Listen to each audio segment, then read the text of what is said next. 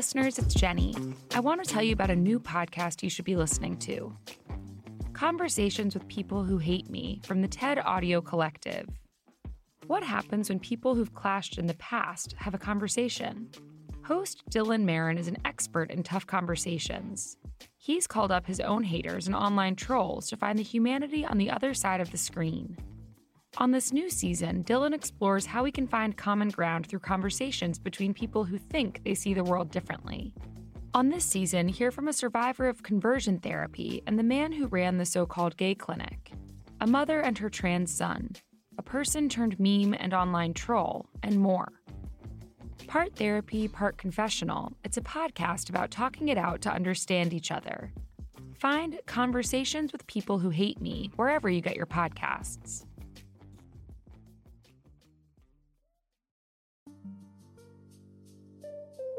Hello, from Wonder Media Network. I'm environmental activist Erin Brockovich. This is Womanica. This month, we're highlighting eco-warriors, women fighting for conservation and ecological justice. Today, we're talking about a pioneering advocate for environmental and native rights. Please welcome Grace Thorpe.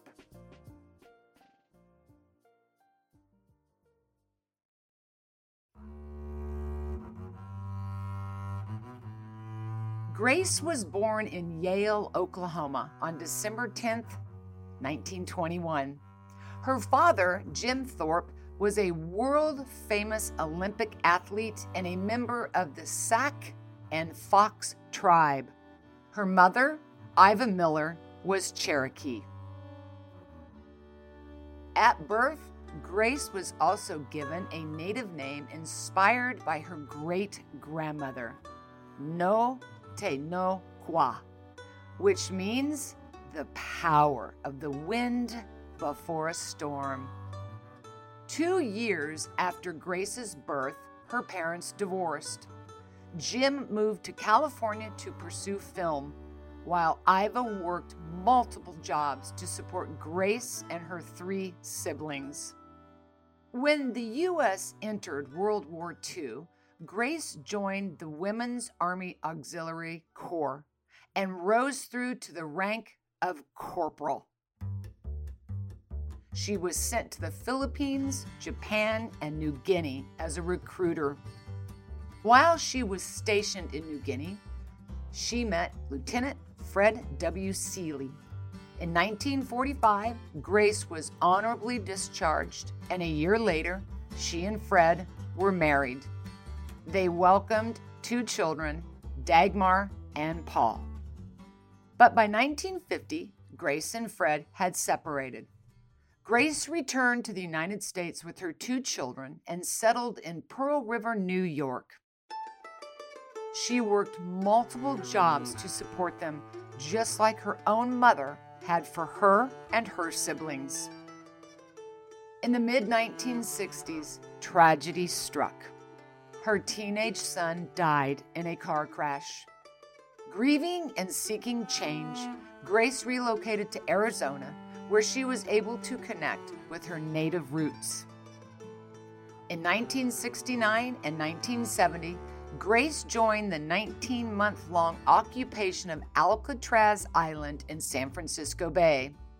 The group, known as the Indians of All Tribes, was leading what Grace later called the most important event in the Indian movement to date.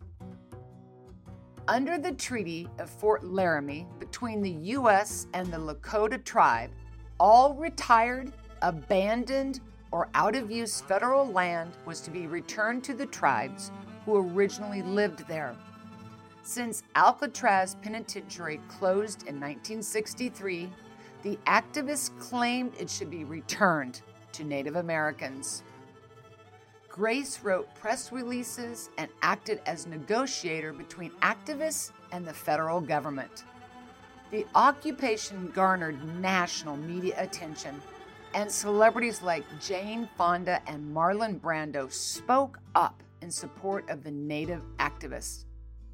In the end, the protesters were forcibly removed from Alcatraz, and sovereignty of the island was not restored to native tribes. However, the occupation represented a watershed moment for indigenous activism. Grace's advocacy didn't stop there. Grace served as the Economic Development Conference Coordinator for the National Congress of American Indians in 1968 and 1969. In this role, she pushed for factories to relocate to native land to create more economic opportunities for native workers. In 1971, she co-founded the National Indian Women's Action Corps. When explaining the mission of the group, Grace said, "We Indian women decided to start beating the drum for ourselves. We want all Indian women who want to be active to join us in finding solutions to our problems." In 1992, Grace's activism turned to an issue close to home. The Sac and Fox tribe had accepted a $100,000 federal grant to study the temporary storage of radioactive waste on tribal land. The tribe and 16 others accepted the grant, believing the money would alleviate high unemployment rates. Grace worried about how the nuclear waste would affect the tribes. She researched the hazards and set out to convince her tribe to withdraw from the study. In 1993, Grace helped found and served as president of the National Environmental Coalition of Native Americans. She traveled around the country educating tribes about the dangers of nuclear waste. Grace successfully convinced the Sac and Fox tribe to withdraw from the nuclear waste program. 11 other tribes soon followed. Grace continued her activism until she passed away from heart disease in 2008. She was 86 years old. All month, we're highlighting eco warriors. For more information, find us on Facebook and Instagram at Womanica Podcast.